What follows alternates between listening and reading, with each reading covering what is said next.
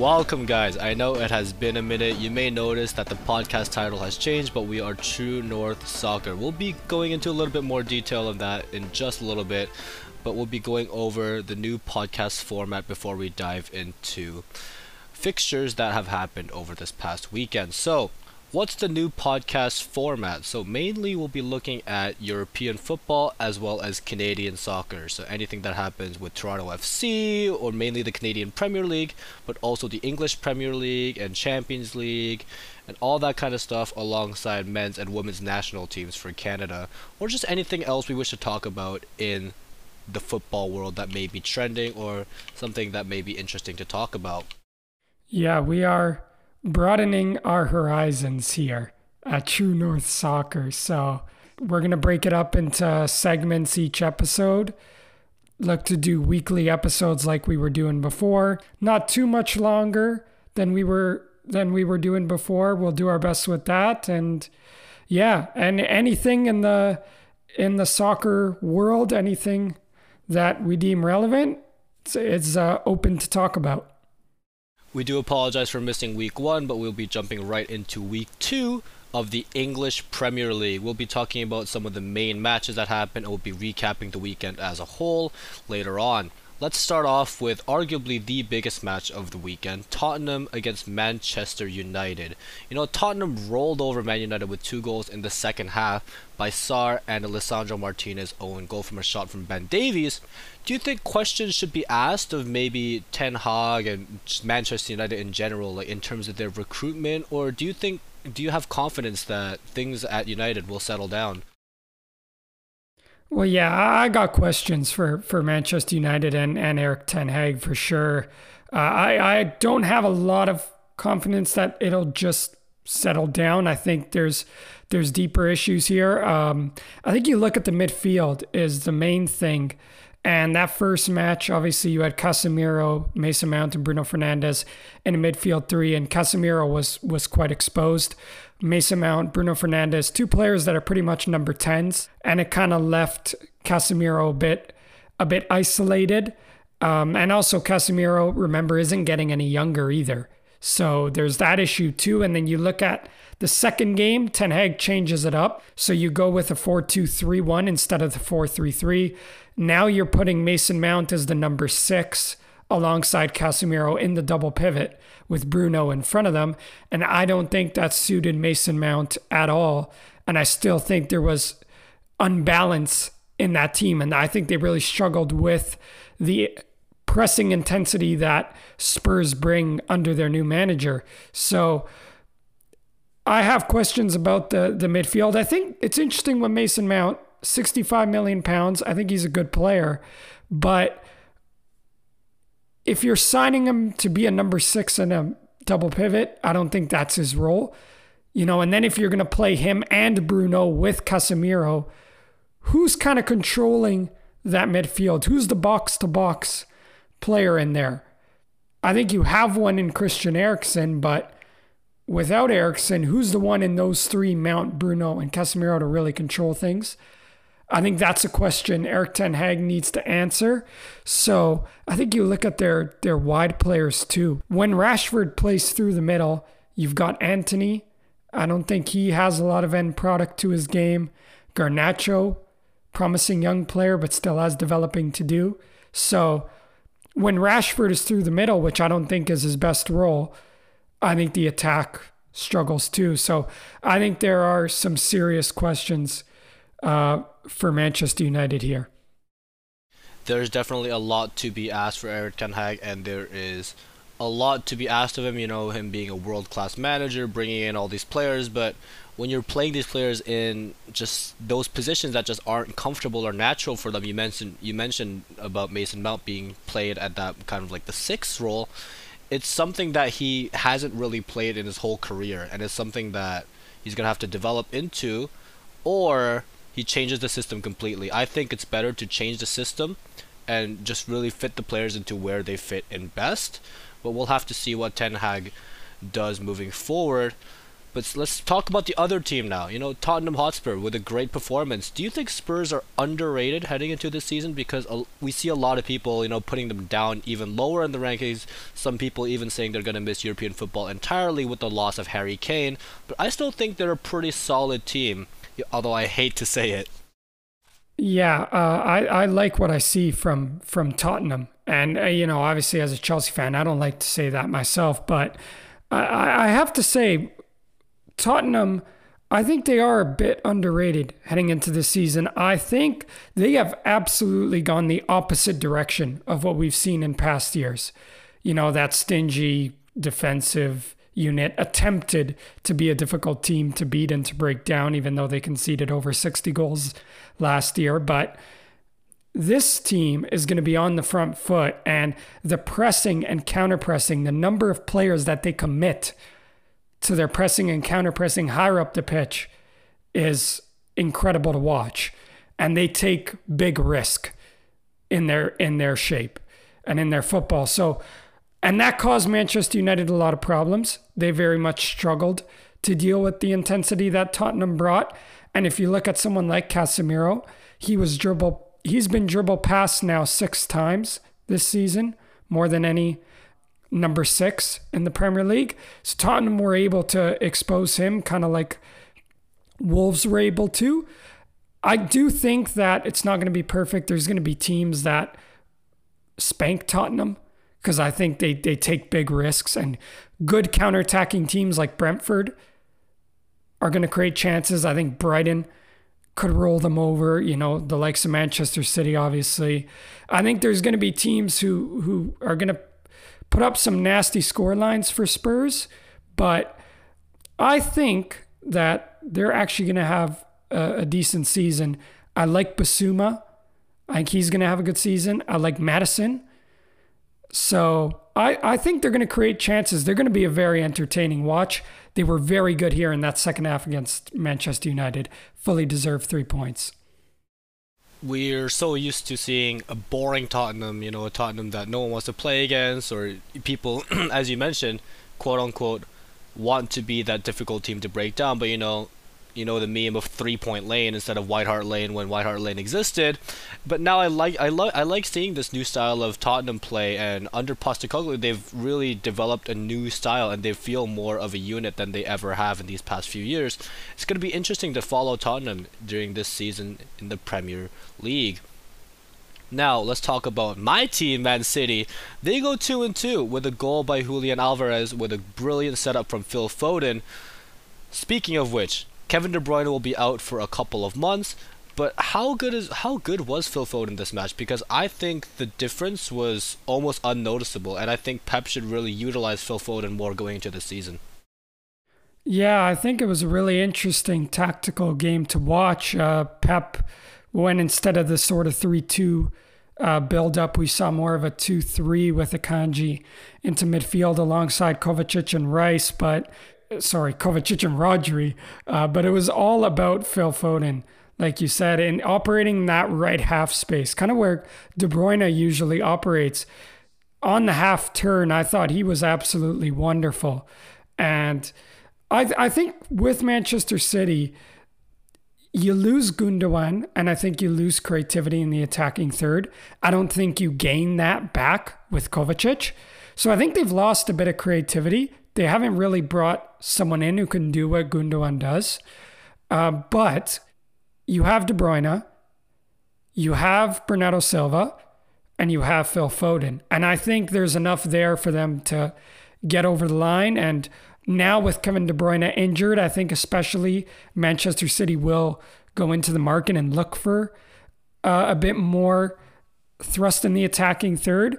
But Phil Foden is someone who can absolutely provide that when asked for it. So, yeah, he was very good. I thought it was a game that both teams kind of limited the other. I was a bit disappointed with Newcastle. They didn't create a lot. I thought City were well drilled in their defensive shape. You even saw Jack Grealish tracking a lot of Kieran Trippier's runs, and they were solid.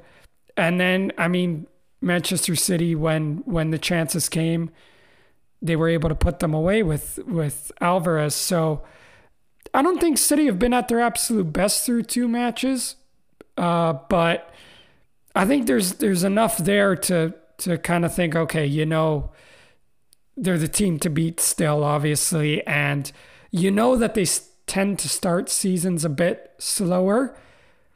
So Pep might tinker with a thing or two, but I don't doubt that come Christmas time they're going to be at the top of the table.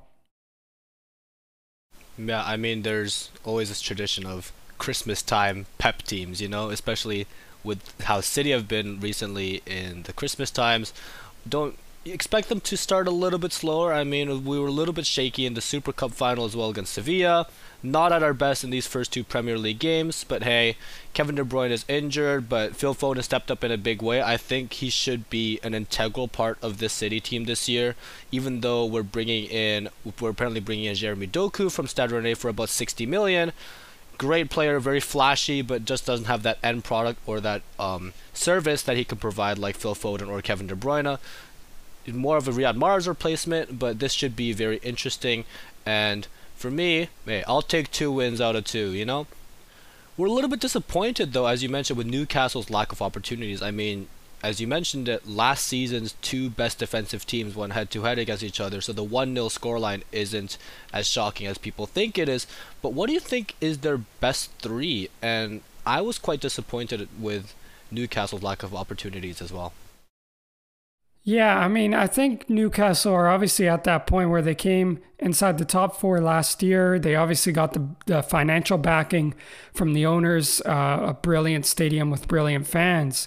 And I think in a game like this, it's a real opportunity for them to test themselves against the best in the Premier League and honestly in the world, in Manchester City. So I was a bit disappointed that they didn't create a lot. I think they limited Manchester City and they didn't let City create a lot of clear-cut opportunities, and they did a pretty good job dealing with Erling Haaland too. And we, like you said, last year they were one of the best defensive teams in the league. And with the amount of big bodies they have at the back and solidity they got in midfield with the likes of Guimaraes, I think you're going to see that again from them. But can they really evolve in an attacking sense? And against the teams with the best pressing and the best counter-pressing, can they really create something? And I look at the front 3. I don't prefer Isak through the middle as much. I like Isak to be involved in the play as much as possible. And sometimes when you're as the 9, you can drift in and out of games a bit. But when he's on the left, he can receive the ball and constantly run at people, and I think that's what he's best at. And he's got the pace, he's got the power, and then I want to see Wilson up top as the 9.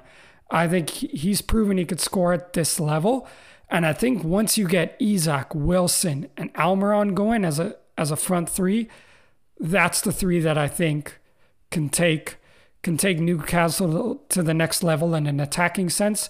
Remember that Isak wasn't fit for a long time last year. So if he can stay fit this year and really build a partnership with Wilson, I think you're looking at a better Newcastle team than last year. So that's what's going to be expected of Eddie Howe too this year, to get, I think, more out of Newcastle's attacking players. We didn't really see it this weekend, but I hope we see it in the near future. Yeah, I have nothing but respect for Newcastle. I mean, they are a very promising, fun, and exciting team to watch. It will be interesting to see how Newcastle perform in this season. With you gotta remember, they're also playing Champions League football, so they have to balance that out with the Premier League as well. Hoping for a solid season from Newcastle. Now, we did say that this would be a Premier League podcast, but we also have to talk about Chelsea, right? I mean, that's our roots. That's where we all started. But, some things never change. I mean, another week, another disappointing result for Chelsea. Very disappointing in a 3-1 loss against West Ham at London Stadium.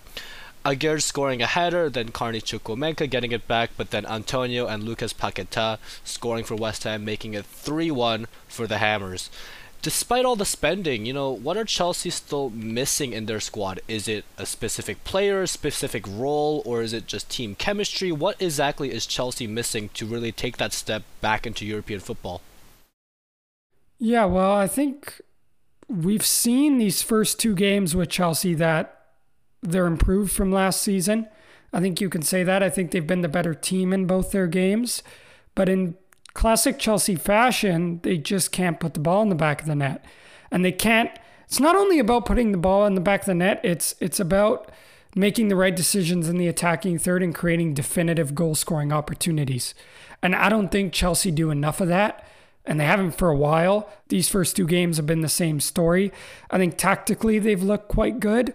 But again, in the attacking third, it continues to be a struggle. I think that with time, Chelsea will be okay. There's a lot of investment in youth. I think that with what the owners are doing, with signing, overhauling the squad with a bunch of young players and investing so much in youth, I think that's naturally going to take time. But I think now what Chelsea needs to look at is, I don't think they need to add so much to what they already have. I think it's about now putting it together. I think, though, one thing that they need to add is another goal-scoring threat in the attacking third. And I'm not saying that needs to be a striker. I don't think it needs to be. I like Nicholas Jackson. I think he is going to create a lot of problems for Premier League defenses. And in these first two games, there's been a few glimpses. There's been a few tight offside calls. I think he uses his pace very well. He's not someone that's just going to stand offside on you all the time. He trusts his pace, and I think he's going to burn defenses, and he's going to be very threatening on the counter. But his ability to come short and link the play, to drift out wide, I think there's a lot there for Chelsea. But now without Nkunku to operate just off of him as kind of that shadow striker, who else can do that role? Now Chukwuemeka's out, right? So beyond Nkunku, beyond Chukwuemeka, who's that player? So I think they need to look at that. And then my other concern is Chelsea's wide players. I don't think there's enough of a threat there. You look at Mudryk, you look at Madueke, when they beat their fullback, do they look like creating anything definitive? And so far, to me, the answer is no. And I think that's a problem for Chelsea. Raheem Sterling was very good in this match. He was outstanding. It's the best I've seen him play since he was at City. So can he take these young wingers under his wing and say, this is how we do it, and kind of, give Chelsea some threat from out wide? I hope. But I think Chelsea need more of a wide threat. I think they need someone to operate off of Jackson in the place of Nkunku. So I think there's work to do in the attacking third, because yes, they've been the better team in both these games, but they need work in the attacking third, or else I think we're going to see a lot of this season. Shout out to Raheem Sterling, great performance from him. But yeah, as you mentioned, Chukwuemeka going down as well. He has just undergone knee surgery. He'll be out for about 6 to 8 weeks, as I'm told. Nicholas Jackson really needs to kind of, how do I say this, get that service, and need players that kind of fit him as well, which is why Chelsea were also looking to Michael Olise. Unfortunately, that's off the board. He's re-signed with Crystal Palace.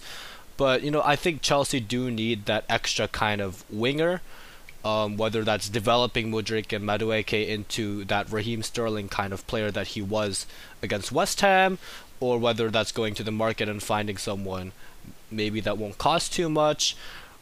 Whatever Chelsea do, they need to find another wide man. That's their biggest priority right now. I think everything else looked fine. As you mentioned, they were the better team, in my opinion, in both these games. Just James Ward-Prowse had an absolute field day for West Ham. You got to do what you got to do as Chelsea. And as you mentioned, if certain things like this don't get fixed, we're going to have a problem. And I don't want to see another mediocre season from Chelsea. Even though as a City fan, it kind of hurts to see these giants in English football fall so fast like this. Yeah. And another few points in the opposite box for Chelsea. The first goal is pretty much a free header for Aguerd, right? Just leaps over Conor Gallagher. Not the best way to deal with a set piece. Obviously, that was too easy. That West Ham are a threat on set pieces with the big bodies that they have. And then you look at the second goal too. That was against the run of play, the Mikel Antonio one. Disasi, Colwill, I think they can both do better in the build-up, in the lead-up to that strike from Mikel Antonio. Chelsea are going to have to be better in both boxes too. Make sure they're not giving away poor goals. And poor goals change games, right? And you can't do that, obviously, at this level. So that's something also for Pochettino to address. I think you got to give West Ham credit. They were quite solid. I think Antonio Bowen did a lot of selfless work in terms of holding up the ball and relieving some pressure. Obviously, the big moment in the match was Enzo missing the penalty. Chelsea have a really good first half. You have the chance to go up 2-1. You miss the penalty. You go into half at 1-1, and then a bit of frustration kicks in. 2-1, West Ham score against the run of play, and then you're chasing, right? So that penalty changed the game. I wonder if Nicholas Jackson takes the next penalty. I think he will. Yeah, it's a pretty disastrous start to the season results wise for Chelsea, but I hope Pochettino can slowly put things together and Chelsea can be on their way and get their first 3 points of the season on Friday against Luton. One more thing before we move on to the next big match. Moises Caicedo. A lot of people all over social media have been very quick to slander the man, but we got to remind ourselves he came into a new environment very, very, very quickly. Yeah, to me, he's just not match fit. Didn't have a preseason, doesn't look match fit. And, obviously headlines will be created from that, all the money that's spent and giving away a penalty, that's the way the world is now. But, he's just got to get match fit, and I think the quality will come through. He'll bounce back. I just know he will. Last key match of the Premier League this weekend, Arsenal, Crystal Palace. It was a very, very tight game, after Tomiyasu got, let's be honest, quite honestly, brutally sent off. Arsenal completely switched their shape, went full defensive, but they held on for the 1-0 victory with the Odegaard penalty at Selhurst Park. Do you like the look of their midfield with, Partey, Rice, Havertz, Odegaard, with that midfield? Do you like the look of it? Because I think Arsenal looked pretty solid in this game. Yeah, if I'm being honest, I think that it's not as free-flowing based on what I see these first 2 games. I think last year what you had in that midfield, Partey would sit, Zinchenko would come from left back into midfield. That allowed Xhaka to go higher up the pitch and make a difference in the attacking third. And then Odegaard in that right half space, the relationship he has with Saka, he's really the one that makes him tick. I think now what you see is, Partey comes from right back and then him and Rice sit, and then Havertz kind of where Xhaka was, and then Odegaard in his usual position.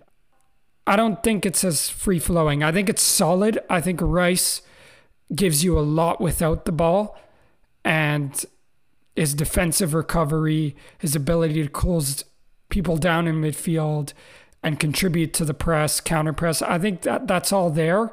And I think him and Partey in that midfield, that's quite solid. But now on the ball, I think Rice is more of a 6. Playing with Partey does give him a bit more freedom, but I don't really think he adds a lot in, higher up the field. And then you look at Havertz, and to be honest, I don't really see where Havertz's absolutely elite qualities are, I don't really think he's made a difference so far in the attacking third for Arsenal, and he didn't a lot of times at Chelsea. And then there's Odegaard, who's obviously brilliant, but for me, it's not as free-flowing as what I saw last year.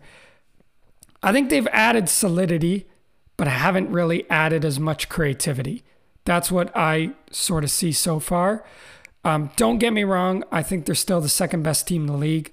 The wide players they have are absolutely brilliant. Saliba at the back was great in this game, especially in the second half, the amount of clearances he made. Gabriel at the back, him and Saliba are very good.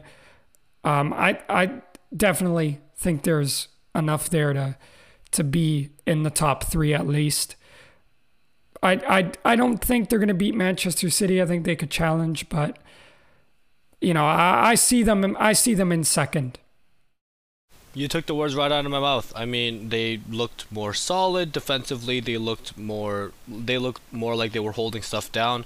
But then, losing Granit Xhaka over the summer and then bringing in Kai Havertz, which are two very different play styles, and you expect it to just slot in and kind of work, even though you brought in Declan Rice as well.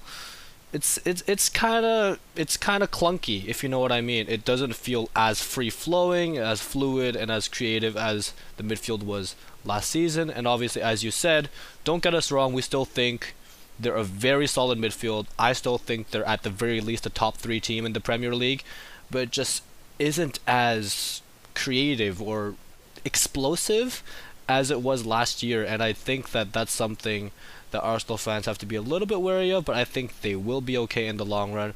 I still think they're a top 3 team in the Premier League. Yeah, and if I can add something too, I think Crystal Palace was quite good here. They lost Wilfried Zaha. They didn't have Elise for this match. I thought Jordan Ayew was very good with and without the ball. They had a counter-attacking threat. They just couldn't quite finish it in the attacking third. They got into good areas, but the decision-making, the lack of connection I felt, especially in the first half with the 4 attacking players. I don't think Jeffrey Schlupp gives you a lot going forward. So, having Elise back will be a boost when he does come back for them. That'll be huge. And then Eze's going to have a good season. I felt he grew into the game as it went along, had a better second half. But I thought they were decent here. And like Roy Hodgson teams always are, they were quite solid and difficult to break down. So, yeah, it was a good game. I think ultimately Arsenal did deserve to win the end. They had a bit more quality in the attacking third and created the better chances. But it was definitely a good game, and Sellers Park's always a tough place to go, especially when it's the first home game for their Palace side. Absolutely. That wraps up the Premier League, but we'll just recap the other matches really quickly. Nottingham Forest beating Sheffield United at home 2-1. If you guys don't know, Luton Town and Burnley has been postponed because Kenilworth Road is still going under renovations to fit the Premier League standards. Liverpool beating Bournemouth 3-1. Brighton beats Wolves 4-1 away from home. Fulham loses to Brentford 3-0. As you guys know, Tottenham beats United 2-0. City beat Newcastle 1-0. Aston Villa coming out with a 4-0 victory over Everton. West Ham beating Chelsea 3-1. And Arsenal winning at Selhurst Park 1-0. That wraps up the Premier League, the English Premier League. Now let's move into the Canadian Premier League this weekend.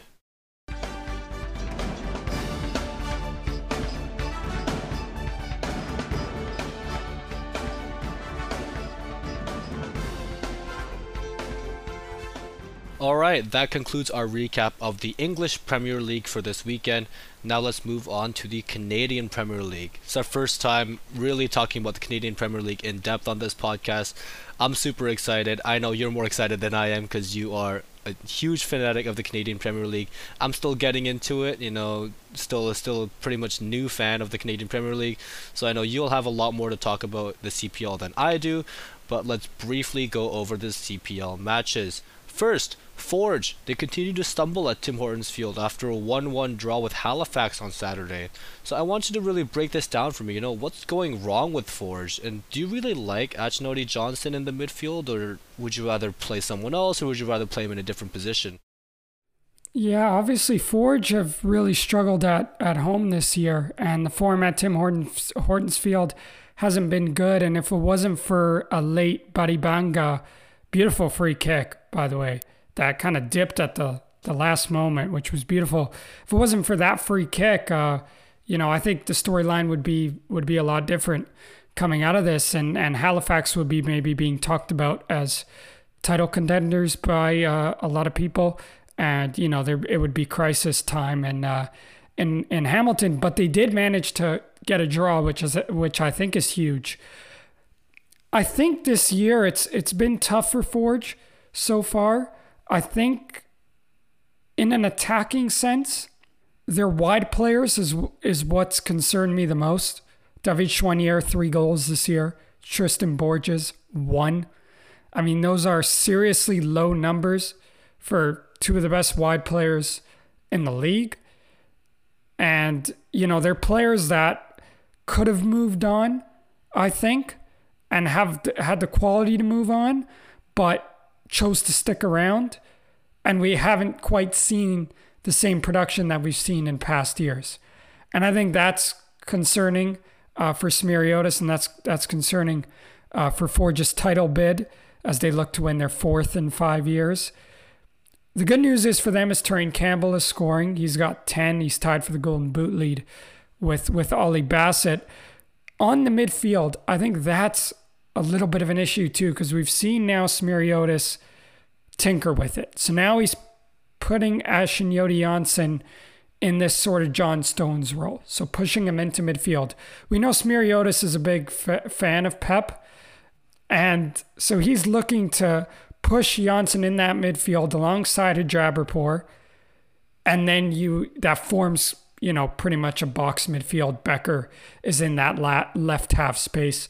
You'll see Noah Jensen in that right half space, or Sissoko. This year it's been more Jensen. But what I've seen is, I'd say not as much creativity in the team with Janssen in midfield. I think it makes them pretty press resistant because of Janssen and Jaberpour's qualities in possession, building out from the back. But in terms of creating chances, I think they were more creative last year when Becker would sit alongside a Jaberpour, and then they would have, Borges in a half space. Sissoko was brilliant last year. Sissoko and Chouanier's partnership last year was awesome. I don't think we've quite seen that this year. And I think they've lost a bit of that creativity. And, you see Smiriotis tinkering with it, and I think it's a bit concerning. But this is Forge, and what's interesting is that last year they didn't win the regular season, and towards the end of the year, people are questioning, do they know their best 11? And there's questions surrounding them, but then they come alive in the playoffs. So will that be the case here again? We shall see. But I think there's definitely questions that can be asked of Forge for sure. Yeah, Forge currently sitting in 4th in the Canadian Premier League. Forge, they always come alive in the playoffs, but we'll have to see if that's the case, because there definitely are a lot of questions being asked of Forge right now as we speak. But, grabbing that 1 point is massive. Let's talk about Halifax, though. I think that Halifax this season are regular season, like maybe not regular season, but potentially they could win the playoffs. I think Halifax. I think they've had a bit of a resurgence. I think they're looking pretty strong, but I want to know your opinions on whether Halifax are regular season and or playoff title contenders. Yeah, I don't think they're going to win the regular season, to be honest, but I think they got a chance to win the playoff title. I really do. It's not over in the regular season. The table's extremely tight, but I really like this team, and Patrice Geyser, they went their first 8 games without a win in the CPL this season. 8 games, but they've stuck to their identity, and that group, I think, has really come together, and now they've added a bit of stardust to that group. Jean Morelli almost feels like a new signing. Daniel Henry, you bring him in at the back, his leadership on and off the field, and his quality that he brings. You add Peruzza on loan from TFC. Massimos Ferrin has been one of the best wide players in the league this season. And all of a sudden, you think, they can really get up the table here and potentially win the league. And Ottawa and Halifax have the most points in their last 4 games of any CPL team.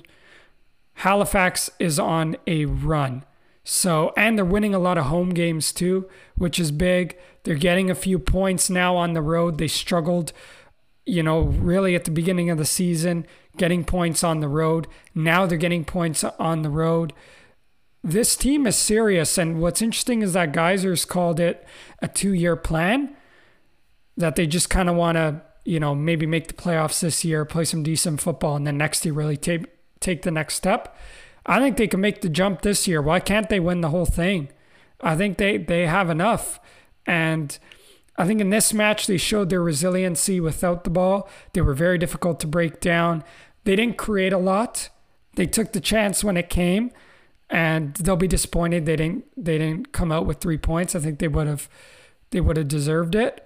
But I think this team's going to be very, very difficult to play against in the playoffs. And I think for Halifax, get up the table as much as you can so you can play as many of those games at home in the playoffs. That's going to be really, really big for them. So I like the look of Halifax. I really do. Halifax really showing us that, the start of the season doesn't necessarily mean everything. They've been on a complete tear recently, and I would not be surprised. I'm actually I'd be a little bit surprised if they won the regular season, but I think they could definitely make a run in the playoffs. They could definitely be title contenders, and who knows, maybe even the regular season they could walk away with being first place in the regular season. My words just got messed up there. All right. Let's move on to Vancouver over Pacific. They get a huge derby win over their rivals Pacific. What has been missing in Pacific's attack over the past weeks? Do you think they lack a potent goal scorer? Yeah, so Pacific not on the greatest run here. They've lost 3 of their last 5. And they were top of the table, and it looked like they were going to run away with it at one point. But that hasn't been the case. Now Cavalry's caught up. Ottawa's caught up. I mean, you look at the table, there's 4 points separating first and fifth. So all these teams are right in it, but Pacific really looked like they were the ones to beat, and now it's fallen off a bit. I just wonder if their attack really has a killer. They have a lot of different goal scorers this year. They have a lot of depth. But do they have someone that in the biggest moment is going to make the difference? And you could say that would be Salouf, who has 5 goals and 7 assists this year, which is brilliant total. But they're more using him as an impact player off the bench now. So he's actually not really starting games. So, they're waiting for games to open up a bit more than for him to come on and affect the game. So who is it? Like the number 9 too is they've kind of gone back and forth. Ongaro, Daniels, Reed. Right? I'd really like to see Ongaro kind of take the shirt and go with the number 9 position. But it hasn't quite gone that way yet for Ongaro. So I wonder, because you look at Cavalry and there's Musi, who can make something out of nothing at any given moment. And Forge, Campbell's been scoring. Right? Ottawa have Oliver Bassett. So who's going to really make the difference in the biggest moment for Pacific? I think Pacific have the best midfield in the league. Obviously, they have Didic, Amir, Jaguar at the back, which is maybe the best center back partnership in the league. I think so. But at the top of the field, who's really going to make a difference?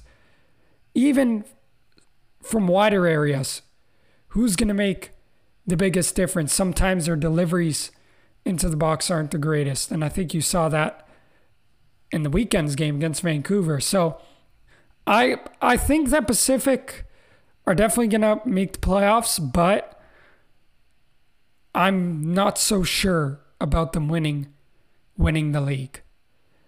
This was a very chaotic game also. I mean, lead changes, Pacific up 2-1, Vancouver make it 2-2. Pacific have a brilliant chance to go up 3-2. They missed that. Vancouver makes 3-2. Credit to Vancouver. They were great. Big derby win. Their first derby win at home against their rivals Pacific. So big moment for them. And, this season, for them, it's just about continuing to build cohesion within that squad and look towards the future. And I mean, Batar, who scored 2 goals, is someone who I really like. And I think they got to get him going a bit more. Hopefully we see more of Batar's quality for the rest of the season and then into next season, because I think he could be someone to really guide that attack. Questions definitely need to be asked for Pacific, but I still think they're a lock for playoffs. It's just a matter of how well will they perform in the playoffs if they don't have that reliable goal scorer that all these other clubs do. It'll be definitely interesting to see what Pacific does from here, but let's move on here to the Ollie Bassett show. Atletico Ottawa on an absolute roll, similar to Halifax here. I think that Bassett is the front runner for MVP right now. I don't know if you'll agree with me, but let's go a little bit into depth there. First, let's talk about Ottawa. I think Bassett's the front runner for MVP. Want to know your opinion on that? Yeah, I mean, I agree. I think he is right now. I think he's taken his game to another level this year. 10 goals and 3 assists from midfield. It's the most goal contributions in the league this year. And it's from midfield. I mean, he is the most valuable player to their team. And I would have him as MVP right now. He was brilliant on Friday against Valour, scored a brace, and I think Ottawa are a real threat. I would not want to play this team. They have the most points of any team in their last 8 matches, 19 points in their last 8 matches, so averaging over 2 a game in their last 8. And they have the most informed player in the league right now. They've really improved their home form. They were always a good away team because the away games suit them, sitting back, counterattacking. But now they've got their home form going, and that's kind of what I think separates them and maybe Halifax a bit, is I think Halifax needs to be at home a bit more, but I think Ottawa, home or away, you don't want to play them right now. I think they can do serious damage in the playoffs. And it's what Carlos Gonzalez has built there, right? Like they absorb pressure better than anyone else. They love defending. They sit in their 4-1-4-1 or their 4-4-2, whatever the shape may be, but the principles are the same. Everyone is committed to the cause, right? You defend in a low block, everyone has to do their job. Wide players covering at fullback, dropping into a back 6, midfielders dropping and plugging gaps when needed, front players dropping back and helping out, marking defensive midfielders, whatever it may be. And then when they win the ball, they have the appetite, the desire to make 80-yard sprints and go down the field. And they could do it in a matter of a few passes, right? It doesn't take long for them to get from their own defensive third to the attacking third. They go, and in 10 seconds, they're in on goal, right? And Bassett is so key to that, from his timing and the runs he can make into the attacking third, and the relationship I think he's built with Jean Yelasi and now Sam Salter coming into it. So this Ottawa team, I think they're going to cause some damage. They were very good again on Friday night, and they deserve the 3 points. Absolutely. I think Ottawa is the team to avoid right now. They just look so strong and no one really wants to play them. I mean, it's the case of like, King's Court when you were little, when you're playing soccer like in the fields, like you don't want to play against them. That's just how it is with Ottawa right now, and Ollie Bassett really being the main focal point of that Ottawa team who likes to sit back and who likes to really kind of play everything through him, and the fact that he has that many goal contributions as a midfielder, not even an attacking third player per se, is an absolutely incredible feat, and he is my pick for MVP right now. Let's talk about Valour for a little bit though, because there's this big question: are Valour dead and buried for this season? Because I think with their recent form that this season for them is finished. Yeah, I think they're done. I think they're done. They're at 20 points. You're looking at 9 out of a playoff spot. They only have 8 games left. They have the worst attack in the league, 17 goals. I mean, that's even behind Vancouver. So, yeah, they've had real problems in an attacking sense. I think they need a number 9. But also I think their wide players too haven't added a lot of end product. So I think it's kind of across the board. They've obviously had a lot of injuries. I think at the start of the season I was looking at their midfield and I thought, if you can get Campbell and Gutierrez in there consistently, they're gonna at least be in the mix. But they've had a lot of injury issues. Campbell's had to fill in at fullback a lot. And it's just kind of unbalanced things in the team. And at the top of the pitch, they really, really struggle. So I think they're dead and buried. And it's going to be on to next season, looking towards the future for them, I think, soon. Also, they lost Oheen at the beginning of the year. He was someone who looked good early on and then injured. And, that was a player they lost. So injuries haven't done them any favors, but they've also been the worst attack in the league. So I think they're done. Yeah, very underwhelming season from Valour, and if you're a Valour fan, you just gotta forget the season, go into the next season, because I think that they're just completely into dust now. You can't really catch up, in my opinion. Moving on to the last but certainly not least match of this weekend in the Canadian Premier League. Our hometown team, York United, playing Cavalry, but unfortunately they take the L, 2-1 loss to Cavalry at Spruce Meadows. Are York in trouble? Because I think they had a pretty solid start to the season, but then, problems have started to come up. So I want to know your opinion on if York United should really take a look at some problems that they may have. Yeah, I think they are in trouble. I'm going to say this right now. I would be very surprised if York made the playoffs. I don't expect Cavalry, Pacific, or Forge to miss the playoffs. And then you look at what Ottawa and Halifax are doing. They're the 2 most informed teams in the league.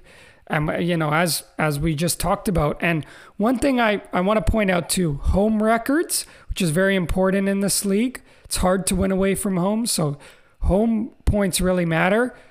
Halifax and Ottawa. Halifax is second in terms of most points at home. Ottawa third. York are last. So I think that's a big problem for them. And, you look at the players that Halifax have added, what Bassett's doing for Ottawa. York just don't seem they're up to that level. And, I think their strikers have been very underwhelming this season. Di Rosario, Brian Wright hasn't quite worked out. The wide players have been decent, but I think there's been times where there's been a lack of connection in the attacking third, and I think Martin Ash could do a better job of getting the best out of York's attacking players. They've been decent at the back, but I look at what Halifax and Ottawa are doing, and I think York are going to seriously find it difficult to get into the playoffs. They didn't do half bad in this game. Even though they went down early, I thought a lot of the things they did in the first half were good. And actually some of their pressing was quite good, and they won the ball in good areas. But in the attacking third, just a lack of connection. Wide players get on the ball. Is there really an option? to come into midfield and play a 1-2 with someone. When Babouli's driving out of defense, are there options? And I don't think there always are for York, and I think you saw that in this game. And when you are having a better moment in games, you need to make it count, and York didn't here. And then on the flip side with Cavalry, with the quality they have in Akio, in Musi, in Camargo, and Bevan, they didn't really need to be at their best to get the 3 points. So I am concerned about York. Yeah, I mean, the fact that Mo Babouli isn't always available, as you mentioned, the strikers being very underwhelming. I was very unimpressed with how De Rosario has played this season. Last year, he was a front runner for MVP, and then what happened this season? He's kind of disappeared. Just a lot of things just haven't gone York's way this season. Let's move on to Cavalry though, because they're really the talk of the town right now. Do you think that Cavalry has the best front line in the league? Yes or no? Yeah, well, the front line this weekend propelled them to the top of the league with that win. And I think they do have the best front line. I think Bevan's been very good this year. He's scored 8 goals, 3 assists. He's got 11 goal contributions. I think Musi is the most difficult player to deal with in this league. I mean, the things he can do 1v1 are incredible. And I think he can really take the next step. I think he can do a bit more actually in front of goal. And I think his numbers can be a bit higher. And that'll really allow him to take the next step after the Premier League, the Canadian Premier League for him. But I mean, I think he's an incredible player. Camargo's been very good this year at the 10. Gauthier and Tigny, who wasn't available for this one, but he's been a threat on the left-hand side. If you put in Tigny, Camargo, Musi, Bevan on the pitch together, is there a front line better than that? I mean, that no front line scares me like that one does. So, I think Cavalry have a real shot at winning the league this year. I think they can win the regular season. I wouldn't want to play them with that front line. They signed Akio too. Things didn't work out for him in Europe, but he's proven he could be a threat in the Canadian Premier League, and the pace, the power, the 1v1 ability that he brings. And then you got people like Fraser Aird and Ben Fisk who can do a job. You're even looking at serious depth in an attacking sense for Cavalry, and a well-coached team too. Tommy Wheeldon Jr. They've become a bit more of a possession-based team this year. So I like Cavalry. I think in the end, in this game, they were the more threatening team in the attacking third, and they have a bit more quality at the top end of the pitch, and that showed. So I think Cavalry fans should be very optimistic. Yeah, great showing out there from Cavalry, and that wraps up the Canadian Premier League for this weekend. Just look ahead for next weekend. York United will be playing Vancouver at home, Halifax are playing Valour at home, Atletico are playing Forge at home, and Cavalry will be playing Pacific at home. Right, that wraps up the Canadian Premier League, but we do have one more thing to talk about just very, very briefly. The Leagues Cup. Lionel Messi coming into Miami right away, making an impact, leading them to victory in the Leagues Cup. But the big question here, they added Lionel Messi, they added Jordi Alba, Sergio Busquets. Does Inter Miami make the MLS playoffs, yes or no? I am going to say yes. They're at 18 points, and that puts them 14 out of the playoff spots. So it's going to be tough, but I mean, what Messi has done at Miami, it's incredible. They were the worst team in MLS, and they won the Leagues Cup and deserved to win the Leagues Cup, and Messi was absolutely brilliant. But it's not just about Lionel Messi and Sergio Busquets and Jordi Alba. It's about the impact that they're having on everyone else, too. Like, I highlight Robert Taylor and what he's been doing, too, in this Leagues Cup run, and a few games that I've watched Miami. He has been amazing. the lift that Messi's given to that club, to everyone around that club, the staff, the players, the fans, the management, David Beckham, right? Like, it's brilliant. And now all these eyeballs from around the world are on Inter Miami, right? And the MLS. So I think it'd be a great story if Miami were to get into the playoffs. And then at that point, why can't they win the league? I mean, it's crazy to talk about a team potentially winning the league when they're 15th in the Eastern Conference with 5 wins after 22 games. But that's just what Lionel Messi does. So what an effort from Lionel Messi in this tournament. Well-deserved for Inter Miami. TFC, I'm sorry, but you are now going to finish last in the MLS. I don't even want to talk about Toronto FC with how abysmal they've been. They have 3 wins in 25 games. That is not something to be proud of. And they have 3 games. They've played 3 more games than Inter Miami. So technically in points, although Miami may be dead last in the league right now with 18, they still have 3 more games instead of TFC. You know, that's something that, you know, as garbage as TFC have been this season, you know, Inter Miami with Messi and the impact that Messi's had, not just with his teammates, on the whole of MLS itself, it's scary. And now TFC, obviously, yeah, they're the worst team in the league. But Miami, they could definitely make a push for the playoffs. It's going to be tough, but I don't think there's been ever been something that Lionel Messi has been afraid of. He's always ready to, you know, give his 110%, you know, and we just see the Messi magic happen every single time. And I just think that you can never count out a team that has Lionel Messi in it. Just like how in basketball you can never really count out like LeBron James. It's a very similar impact that Lionel Messi has. He just elevates all of his teammates to play better. You know, it's just the Messi effect. It's hard to explain it. Yeah, I mean, 10 goals in 7 games. He scored in every game in this tournament. I mean, some of the goals were ridiculous. A few from outside the box. Well, a bunch from outside the box. But a few from outside the box in open play.